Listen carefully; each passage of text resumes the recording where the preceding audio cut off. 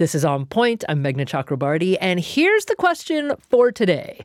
Do you feel financially better off this year than you did last year? My answer is a resounding no.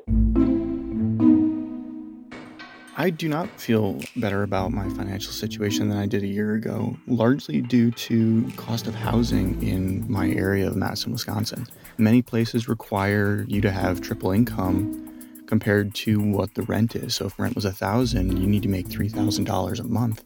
Our daycare just raised rates 15%. That's 15. So I do not feel better off financially this year than I did last year, even though I got a raise and, the architecture firm that I work at is doing pretty well.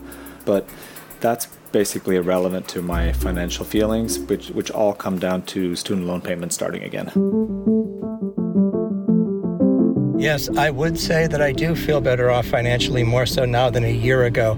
Prices have come down, particularly in areas like gasoline. We are no longer heading into a recession. Given the repercussions of the pandemic, which was the huge impact on our economy from loss of jobs to supply chain issues worldwide, and compared to other countries, I firmly believe I am better off than what we could have been. The boots on the ground experience is that we all watched inflation soar as high as 9% last year, and then we're supposed to feel like it being only 3% is good news. That's like, no, Americans want to see prices go down because we're paying for these increased prices. For sure, what would make me feel better about my financial future would be seeing costs stabilize.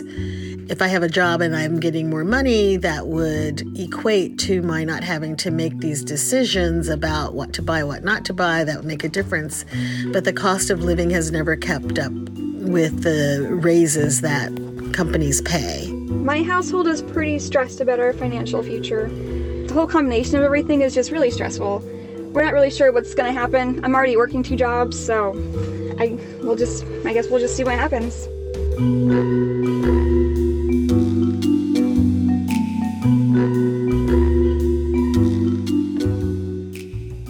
That was Aaron, Cassandra, Sarah, Paul, Magnus, Pat, Michelle, Patrick, and Molly from Maryland, Wisconsin, California, Florida, New York, Washington State, and Connecticut. Now, feelings are feelings, right? Feelings are not facts. But all facts are not the same. Some are discrete, describing a very specific point in time. Others can be more longitudinal, accreting their authority over a much longer period of time.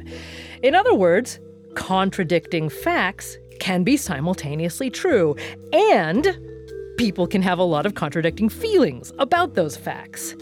An immortal case in point, the U.S. economy. The latest numbers read individual points on the Great Curve of Time are really good. The labor market is strong, wages are up for lower wage workers, prices have cooled off a bit, and inflation is down. Longer term, though, read decades, wages have sorely lagged corporate profits or inflation. Prices in some sectors continue to go through the roof. And for the past 40 years, more and more risk for things like health insurance, education, retirement have been heaped on individuals. And then there's the pandemic. It pulled the rug out from under just about everyone. And right when folks might be feeling like they're about to fully stand up, key parts of pandemic relief are coming to an end. So maybe it's not such a surprise that despite the latest monthly economic indicators, only 13% of Americans recently surveyed in a YouGov poll feel like they're better off this year than last year. And that dismal number is not unique to one political party or one income bracket. Americans don't feel great about their financial prospects across all political identifications and income, according to that YouGov poll. For people making $100,000 or more, only 21% said they were better off this year than last. So today, we're going to scrutinize both fact and feeling to understand better what Americans are trying to say when they say they're pessimistic about their financial present and future. And to do that, Michelle Singletary is with us. She's personal finance columnist for The Washington Post. She has a nationally syndicated column, The Color of Money, read across the country. And her latest book is What to Do with Your Money When Crisis Hits, a survival guide. And other than those grade A accolades, she's also one of On Point's money ladies. Hello there, Michelle. Hi, good to be back. It's that last title that I personally love the most. No offense to the Washington Post, but so glad you're back with us. Now, as I mentioned, we'd usually call this a Money Ladies segment, right? With Michelle, and for the folks who listen regularly, with Rana. That's Rana Faruhar. But she couldn't join us today, so we've got a terrific pinch hitter with us. Heather Long. She's an economic columnist also at the Washington Post. Hello there, Heather. Hi, good to be here. Always good to fill in for the great Rana. I hope you're feeling, in good company, being now part of our stead of money ladies here. I'll take it. I need some survival tips too, Michelle. Don't we all? Okay, so let me get straight to it. And again, just jump in whoever, but Michelle, I'm just going to start with you. When we sent you that information about that YouGov poll, and it's not Gallup, but it's still something I think significant about the seemingly across the board pessimism that people have about their own individual finances right now. What was your first reaction to it? I think what you said at the top of the show is accurate. Feelings are not facts, but feelings are real. And there's really two things going on. There's the overall inflation, which is down significantly. And then there's core inflation, those things that really hit home, like rent, car prices, auto insurance. And so it's a tale of two cities, if you were, two issues. The larger picture is we are better. You can't go from 9%, to just over 9% to just over 3% and think that things are not better. But when you dig deeper, lots of people were struggling even before the pandemic and when inflation went up. And so they still feel crushed by a lot of financial obligations. And when you're in the middle of the storm, even as it's passing, you still feel the effect of that storm. Mm-hmm. Okay. Well, Heather, before I turn to you, I actually want to get a voice of a listener in here who says, well, basically, all things considered, things are good. This is Paul Leibarger from Denver, Colorado. Given the repercussions of the pandemic, which was the huge impact on our economy from loss of jobs to supply chain issues worldwide, and compared to other countries, I firmly believe I am better off than what we could have been.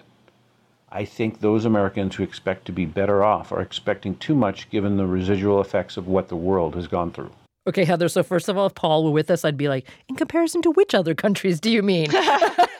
But also, he's questioning people's expectations of what life should be now. What do you think about that?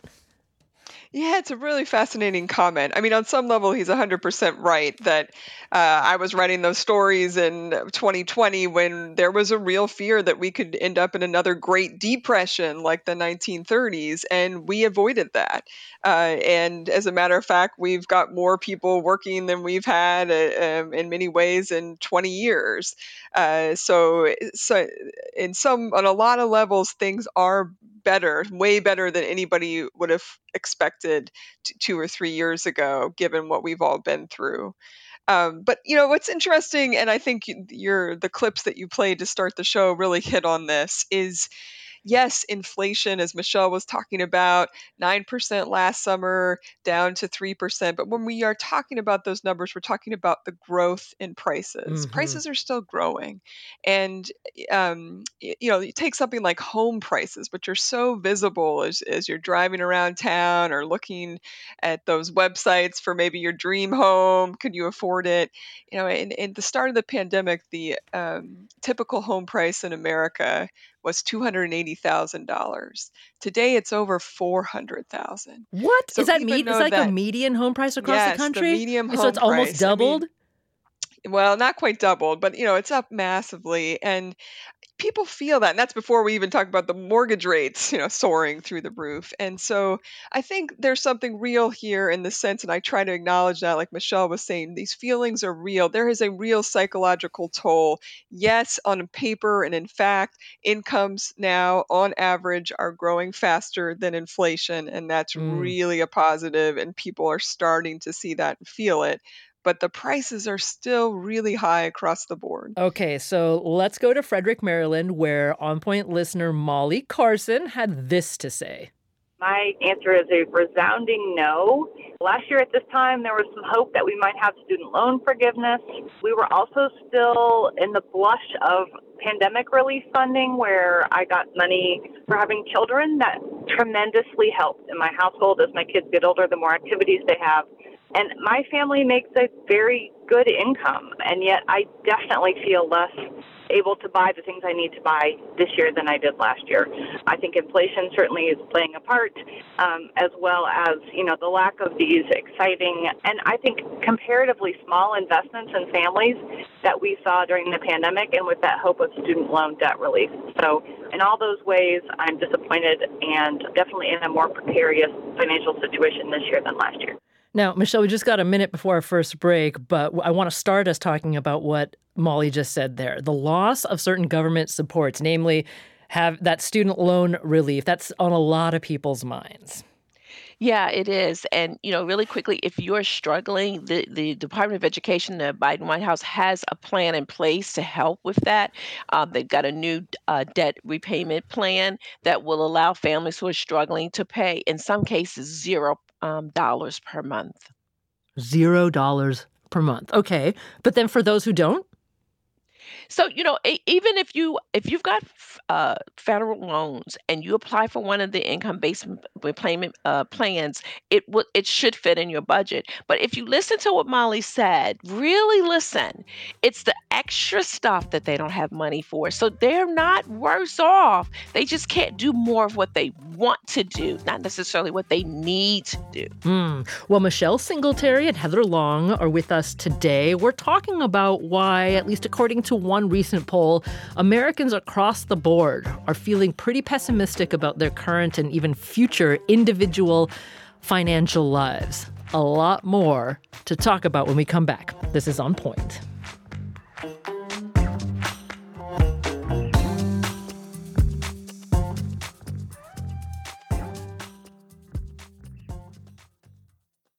Support for the On Point podcast comes from Indeed. We're driven by the search for better, but when it comes to hiring, the best way to search for a candidate isn't to search at all. Don't search, match with Indeed. Ditch the busy work and use Indeed for scheduling, screening, and messaging so you can connect with candidates faster. And listeners will get a $75 sponsored job credit to get your jobs more visibility at Indeed.com/onpoint. That's Indeed.com/onpoint. Terms and conditions apply. Need to hire? You need Indeed. The world's clean energy future relies on ancient elements still in the ground. Without mining, there will not be a clean energy transition. But pulling them out of the ground comes at an environmental and human cost. Mining is intrusive, but the results are the building blocks for products that we use every single day. I'm Meghna Chakrabarti. Join me for Elements of Energy, Mining for a Green Future. 5 consecutive episodes right here, so make sure you're following this podcast.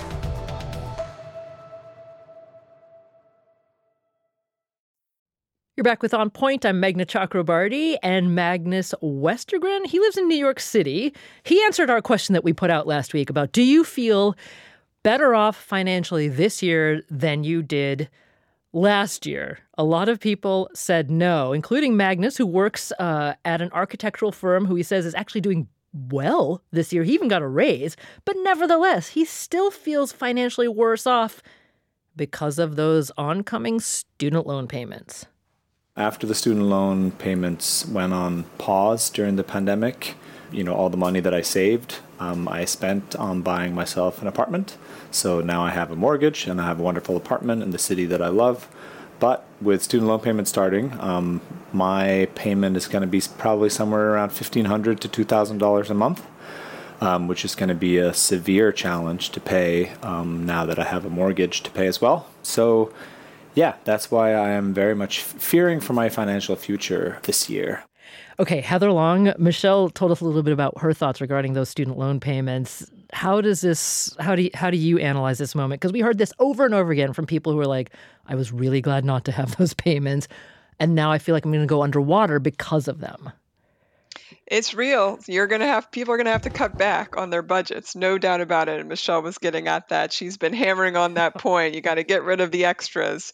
And that's not fun. I'll just throw out another point, not to be really doom and gloomy, but what scares me the most looking at the economic data lately is if you look at what happened this summer, people were spending like it was boom time. They were spending double the amount of income growth. So that means they were either spending down their savings, like Magnus was describing, or they were using credit cards or using one of those Karma or other apps you can take a short-term loan out from. And that's just not sustainable, even if you don't have student loan payments that are about to restart and other supports that are coming off. Somebody mentioned the child payments, for example, which are long gone now. So I think that to me is really the one worrying thing. The U.S. economy is driven by consumption and consumer spending. And right now, people are overspending with money they don't have. Okay. Heather and Michelle, so many thoughts, because I think you just got right to the heart of the matter. There's so many contradictions here. First of all, as Heather just said, the U.S. economy is measured by consumption. It's also driven by things like, consumer optimism, and et cetera. And yet, I'm hearing from both of you saying people were spending like it was like 1999, and they shouldn't have. I mean, help me square that contradiction, Michelle. Well, okay, so listen to the last call. And what I'm going to say is not going to be popular. And please don't send me no hate mail. I'm telling you, do not do it. You're going to be deleted right away. You get enough as it is, I'm sure. I get enough as it is, as a Black woman and a woman. So listen to what the caller said. I went and bought a place.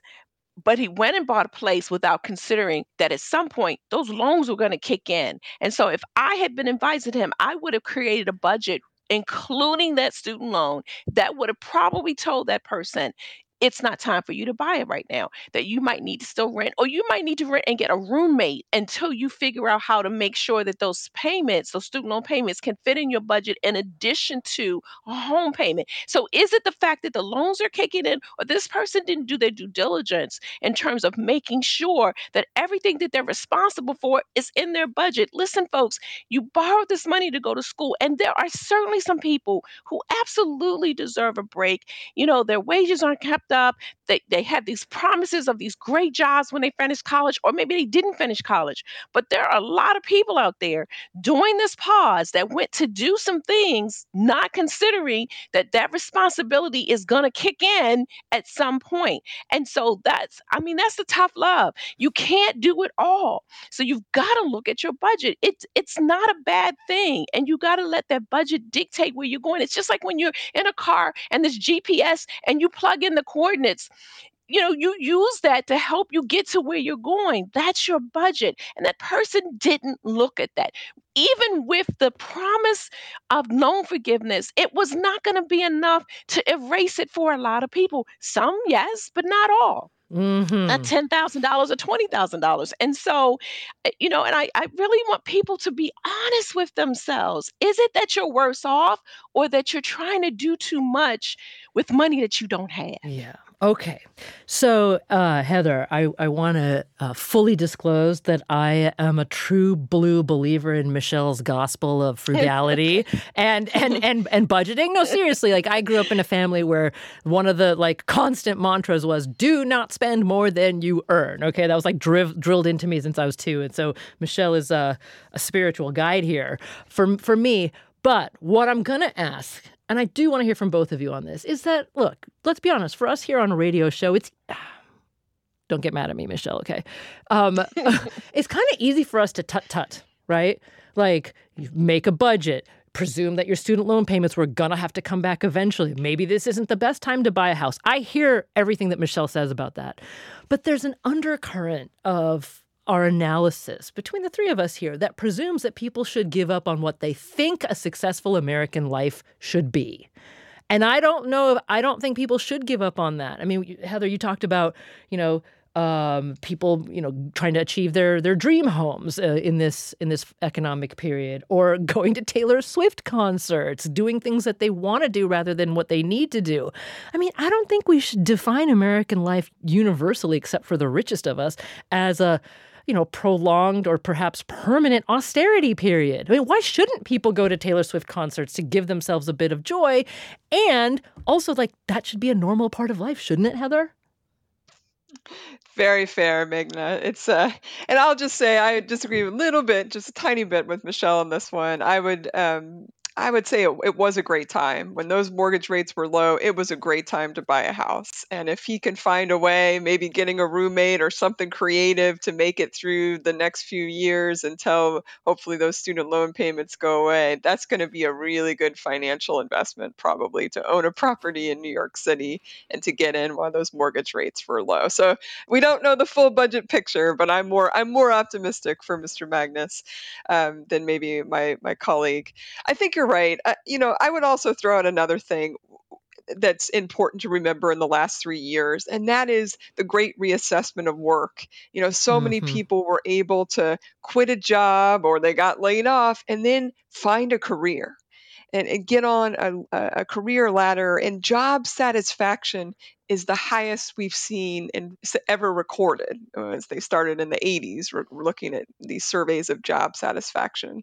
So yes, people are saying maybe their finances and they're not feeling better on their finance side, but if you look at job satisfaction, people are much happier. They have more flexibility. Some can work from home. Some have Fridays off. Even people working in the hospitality sector find it a lot easier to plan out their schedule than they did pre-pandemic, and that they get a lot higher pay and better benefits. And so I think when you look kind of holistically at where we are as a nation in the past 3 years, it's not just about consumption and the budget lines, that a lot of people have been able to trade up to a better lifestyle overall. Mm-hmm. Okay, Michelle, I'm going to turn back to you here on this, and I'm going to drive at this over and over again, because to me this is the thing that I don't think we in the media talk honestly enough about, and that is, I totally understand having to tighten your belt for a certain amount of time. Everyone should have the wherewithal to do that, to get through rough times. But I think the truth is that the pandemic exposed how, well, most Americans, except the wealthiest, essentially, you know that fact better than anyone, Michelle, that this tiny number of Americans had $500 in cash for emergency purposes, and everyone else basically didn't. So it's like, wait a minute.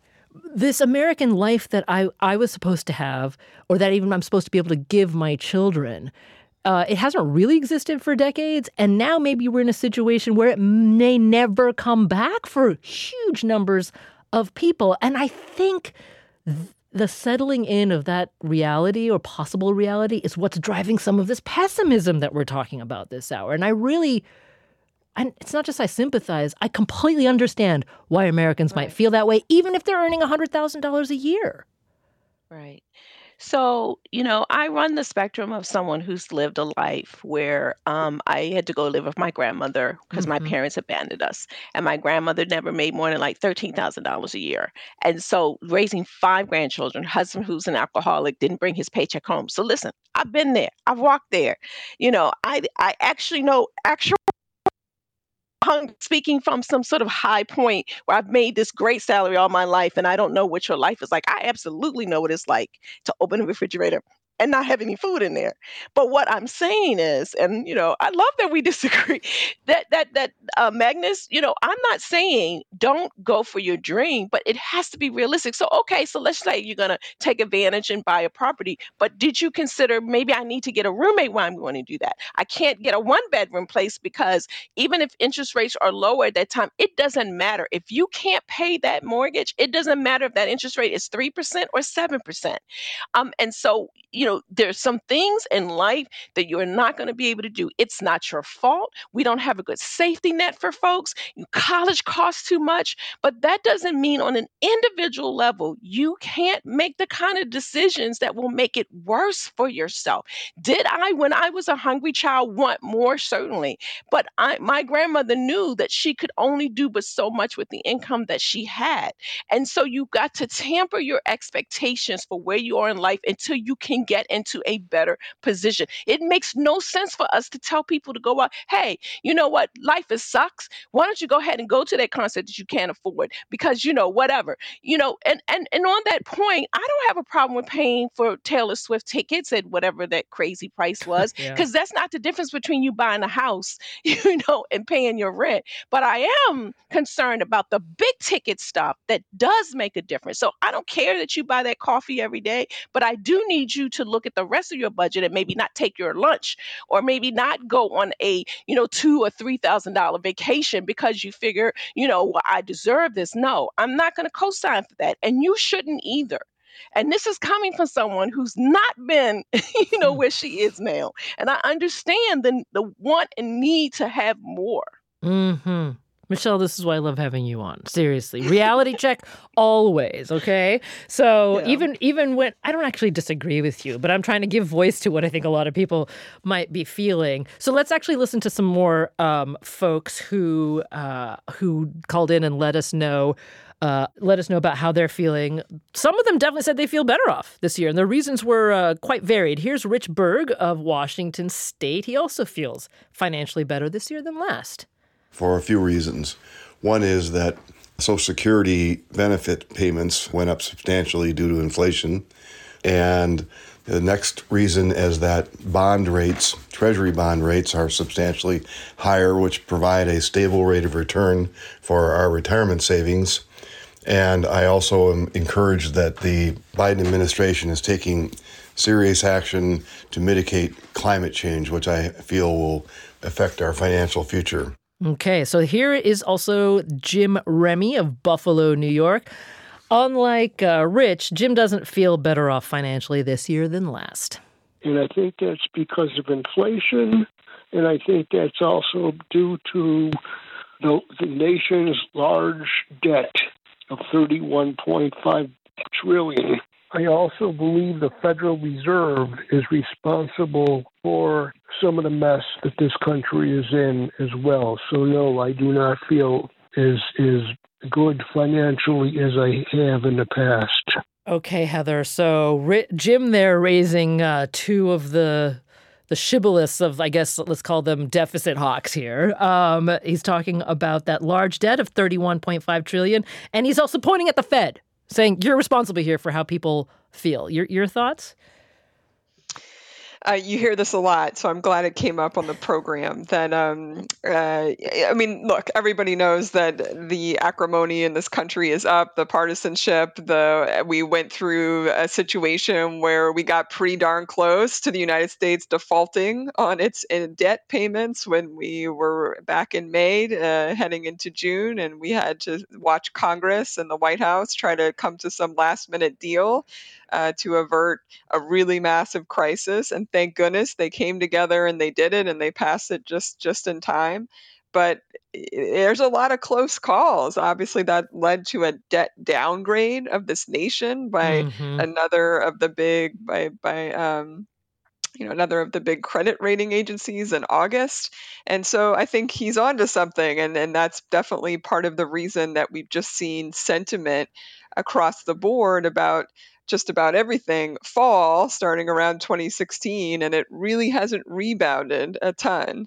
The Fed is an interesting one. I covered the Federal Reserve for the Washington Post for a few years, and continue to be watch it very closely. Let me say this: there is no doubt, and even there's economic research that shows the Federal Reserve played a pretty big role in making inequality worse in this country. And what I mean by that is what the prior caller to him said, which is a lot of the Fed's actions really juiced the stock market. Yeah. From you do sound like Rana.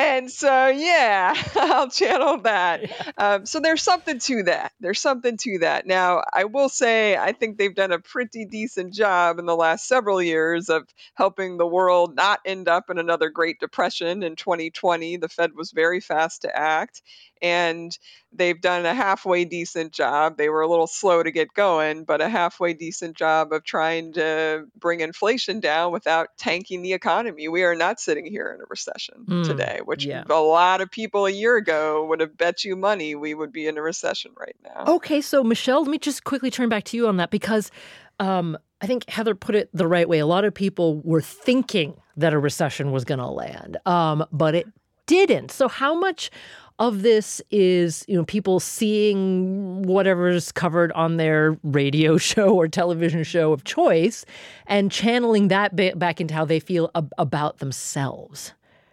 Oh, absolutely. I mean, not you, not us at the Post, but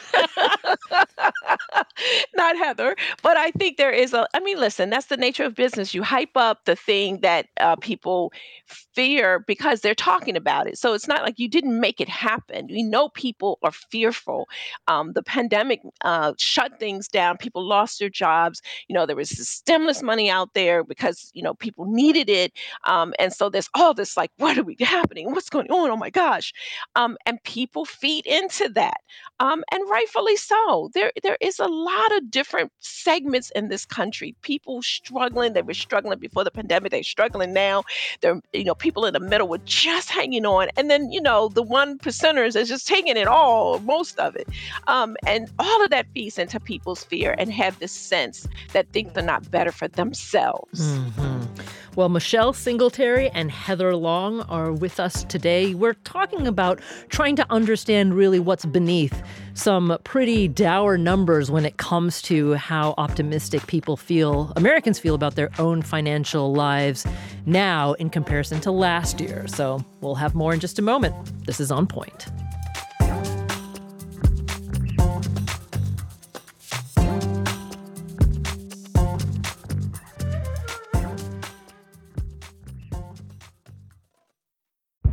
Did you kill Marlene Johnson? I think you're one of the first people to have actually asked. From WBUR and ZSP Media, this is Beyond All Repair, a new podcast about an unsolved murder that will leave you questioning everything. Somebody should be in jail for murdering my sister. A woman who's never been believed. As long as they think I have done this, then they're not looking for who actually did this. And that's what makes it a cold case. No, it's a botched case. And a search for the truth, once and for all. Wow, it just gets more interesting. Beyond All Repair. Listen and follow wherever you get your podcasts. Be careful. You're digging in a place that's been very peaceful for a while. Do it anyway. Dig.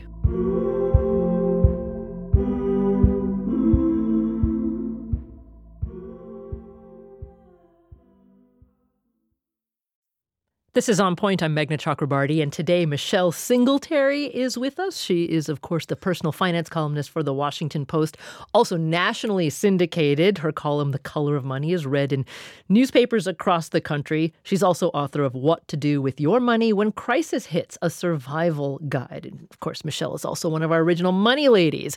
And bringing on into the Money Ladies fold, we're bringing Heather Long on today. She's an economic columnist also at The Washington Post, and we're trying to think through what's really driving some pretty dismal numbers as revealed in a recent YouGov poll about how Americans feel about their financial lives now in comparison to last year. In a nutshell, they don't feel very good about it at all. And in fact, Ray Russell tells us on Facebook, it's not that people are pessimistic.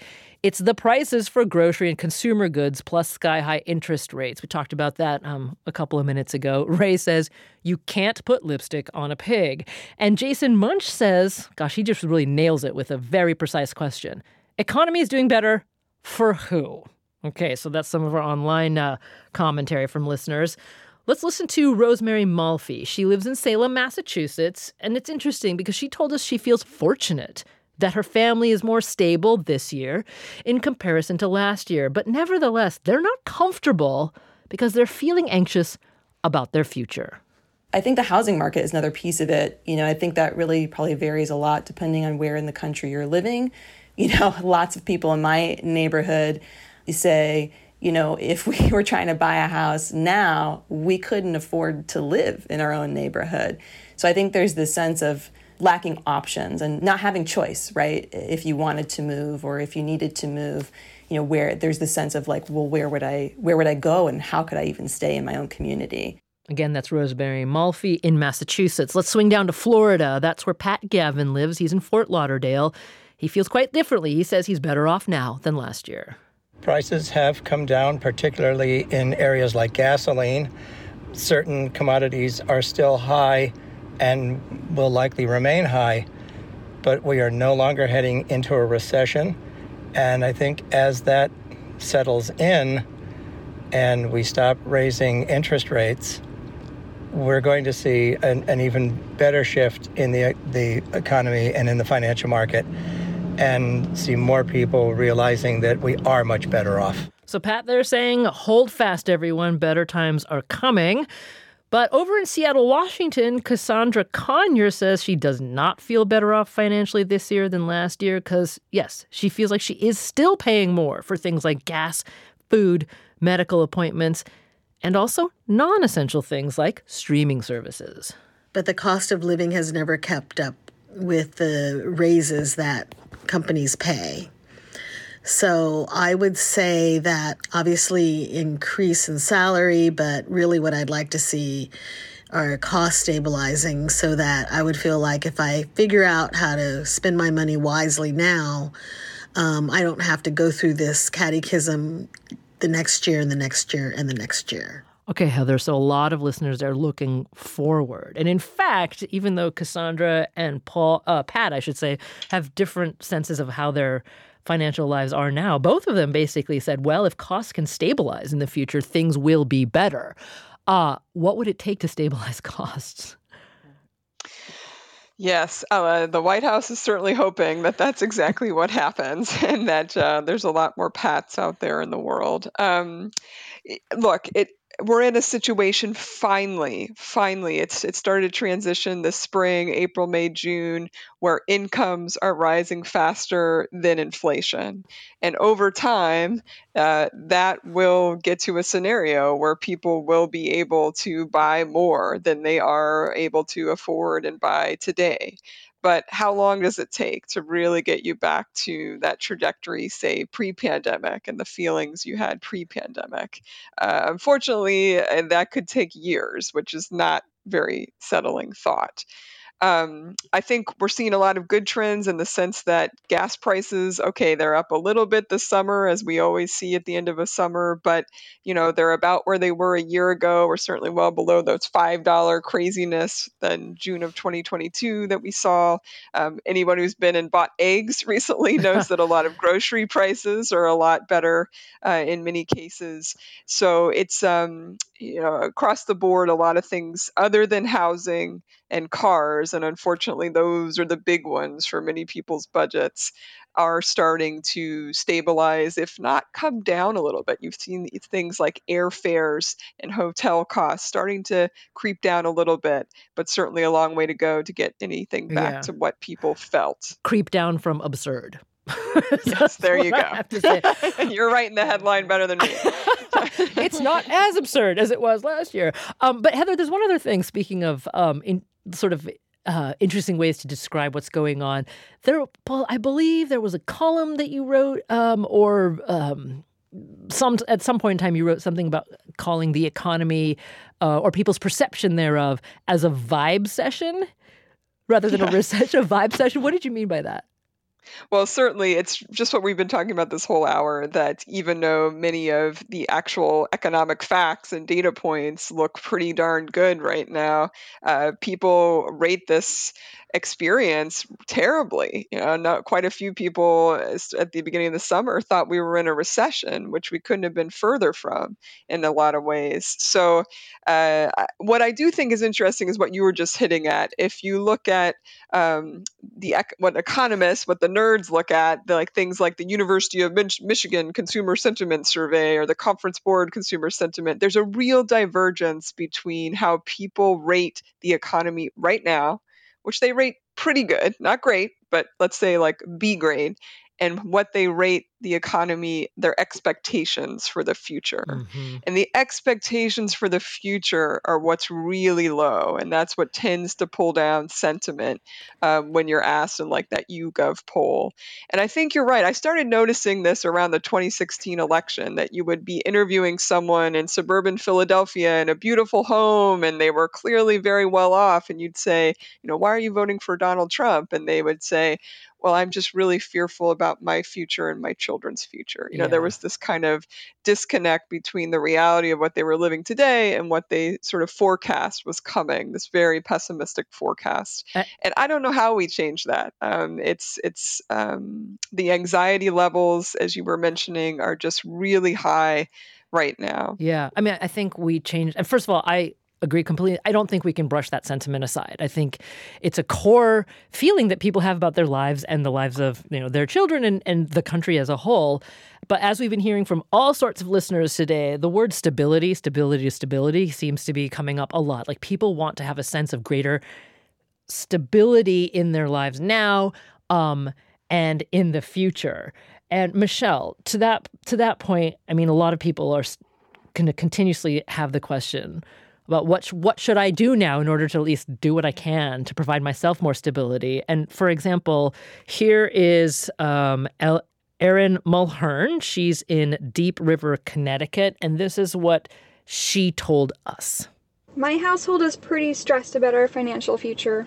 Pre-pandemic, we were paying $35,000 a year in childcare expenses in addition to student loan payments. And during that time, we had to use a lot of credit cards. We didn't have a choice because our income just didn't meet what we were able to live off of. And I know people always say, just live off of what you can afford, but this state is very expensive. And even being at the bare minimum of what you can live on, we still weren't able to just buy groceries for our family for the week without using credit cards. So one of the silver linings of the pandemic for us is that the student loan payments were paused, and then all the daycares around us were closed. So we automatically started saving a bunch of money, and all of that money we dumped back into our credit cards. So we went from having 5 credit cards of about $60,000 total in debt to 1 credit card with $20,000. Now, Michelle, I feel like Erin reads your column because she paid down that debt, that credit card debt, by a whopping amount. She also told us, though, that things are still kind of iffy for her and her family. And again, the childcare and the student loan issue is sort of looming for her. So what could someone like Erin, who has done the right things over the past couple of years, do now to hopefully give her more stability? Ooh, that's a big one. I always give you the big ones, Michelle. Oh, my Lord. I tell you, why ain't go with the Heather? Okay, you can generalize it, though, because I think Erin's situation is pretty common. Yeah, it's a tough one for me because, I'm not going to, wag my finger, and I'm not really wagging my finger at anyone. I'm just stating the obvious. The reality is that what's happening to her, the solution isn't for me to tell her to budget better. The solution is more affordable childcare. Mm-hmm. The solution is more affordable education opportunities for people. And so those are the policies that we have to put in place that will help people like Erin. There's only so much cutting that you can do for a lot of people. And in America, we want our kids to go to college because we know that that is one of the major pathways to a middle income, stable lifestyle. But to do that, you've got to take on a lot of debt for some of the schools that folks go to. And so I sort of back it out and take it away from Erin because it sounds like she's doing all that they can. But what I will say to people who are listening to her who are not there yet, think about, like right now, we're about to send a whole bunch of kids off to college. They're starting And maybe some of those people shouldn't be where they are. They should have been maybe at a community college for 2 years and then transfer the 4 years. They're living on campus. Maybe they should be living at home. Those kinds of things. And just we should vote for the people who are going to put into place safety nets to help families like Erin. We talk about the cost of daycare and how horrible it is, but think about the people on the other end. Those people who, the reason why daycare is so expensive and daycares are closing down is because people who are taking care of your kids aren't making enough money to take care of your kids. And so we can't blame the centers because they can't get folks because you can't live it. And I think Cassandra, one of the listeners before talked about, there's been wage growth, but it was stagnant and terrible before that. And so people are just catching up to what should have been in place already. And what can we do? We need to stop grousing about the fact that a restaurant is charging an extra $5 so they can pay the people in the back. We, all of us are in this together. And so I've become a better tipper. I have become a better use of using people in my community, businesses and things like that. And I look at prices differently now. I mean, a lot of the people who are grousing, you can afford a little bit more. We can't have all these cheap products and cheap services and not think about the people on the other back end of that. And the Post just had a great story about why furniture costs why furniture doesn't last us so long because it's so cheaply made. Why is it so cheaply made? Because we don't want to pay the people in the factories that are making it, so that the businesses have to find a cheaper way to make cheaper stuff that fall apart that we have to then replace. And so we all have to play a part in this, right? We may have to pay a little bit more. And we also have to be a little bit more grateful for what we have. Totally. And not want so much that more means, we want to travel and do all this stuff, but those people who are serving us can't make enough to service us on those cruises and those vacation spots that we go to. So listen, y'all, I'm very emotional about this because I've been at every stage that we're talking about. And now that I have more, I can reflect back and I try to position my life and the things that I do to help. I tip better. I don't grouse about that. I sent my kids to affordable schools. We could have paid more, but it would have stretched us. So they went to state schools. All three of my 20-year-olds are living at home because it costs so much, but that allows them to save and make better decisions. And so as we talk about how we fear things, really assess, is the fear legitimate? If it is, we got to do something better with policies. But if it's not, be a little bit more grateful for what you have, because there's a lot of people who don't have food on the table and can't afford the place that they're living. That's it. So, beyond Michelle's excellent advice on the nitty-gritty of personal finance, one of the reasons why I love hearing from you the most, Michelle, is because, as you've said today, you've lived the life and also still living the life of people who come to you for advice. And let's be honest, I'm not casting aspersions in Heather's way or my way, but maybe I should to myself. But I think in the media, I'll just say it, I think the media is totally non-representative of most of American lives, right? And so when we talk about the economy, we do it in the way that economists do, right? We're like, oh, well, there's this relative drop in the inflation rate. Well, yeah, great. Like it went down from 9% to almost under 4%. That's wonderful as a relative drop. But Americans are still looking at the absolute costs that they're paying, right? And they're still looking at the absolute future costs they're going to have to pay. Or they're saying, okay, unemployment is like really low right now. Awesome. But those 126,000 jobs or whatever that are created last month, I got one of them, but it doesn't pay the bills. That's the reality, right? Exactly. And what I love about what you do with this program with the money ladies, and I hope Heather is part of the rotation, is that we need both, right? What Heather is saying, the macro, and what she, the fact that, when the Fed policy made, the stock market grow, but who did it grow for? I mean, Pat said, who's benefiting? Well, lots of wealthy people are benefiting. So we need both perspectives, Heather's and mine, and together and yours, we can have a conversation that isn't tinge with such hatred and despise because we need Republicans and Democrats and independents and we need all of us to work together to have an economy that is going to be everywhere, right? There's going to be people who have a lot and people who don't have, but we do want to strive to have an America where at least you have a decent living and a decent place to live. Michelle, forgive me from taking it back from you, but Heather is still there. And you're going to get the last 30 seconds today, Heather. And you're definitely part of the Money Ladies rotation. Well, thanks for having me on. I just throw out, I think we didn't get political, and I don't normally like to, but I think one of the interesting things about Bidenomics is the president's team really focused on this industrial policy. And what didn't get enacted was universal pre-K, daycare subsidies, free community college, paid parental leave, those things that would have been felt by a lot of these callers today. Well, maybe we'll have a discussion about that in the near future. I'm sure we will. Heather Long, economic columnist at The Washington Post, thank you so much for coming on today. Thank you. And Michelle... Budget wisely. Yeah. And Michelle Singletary, thank you as always. This is On Point.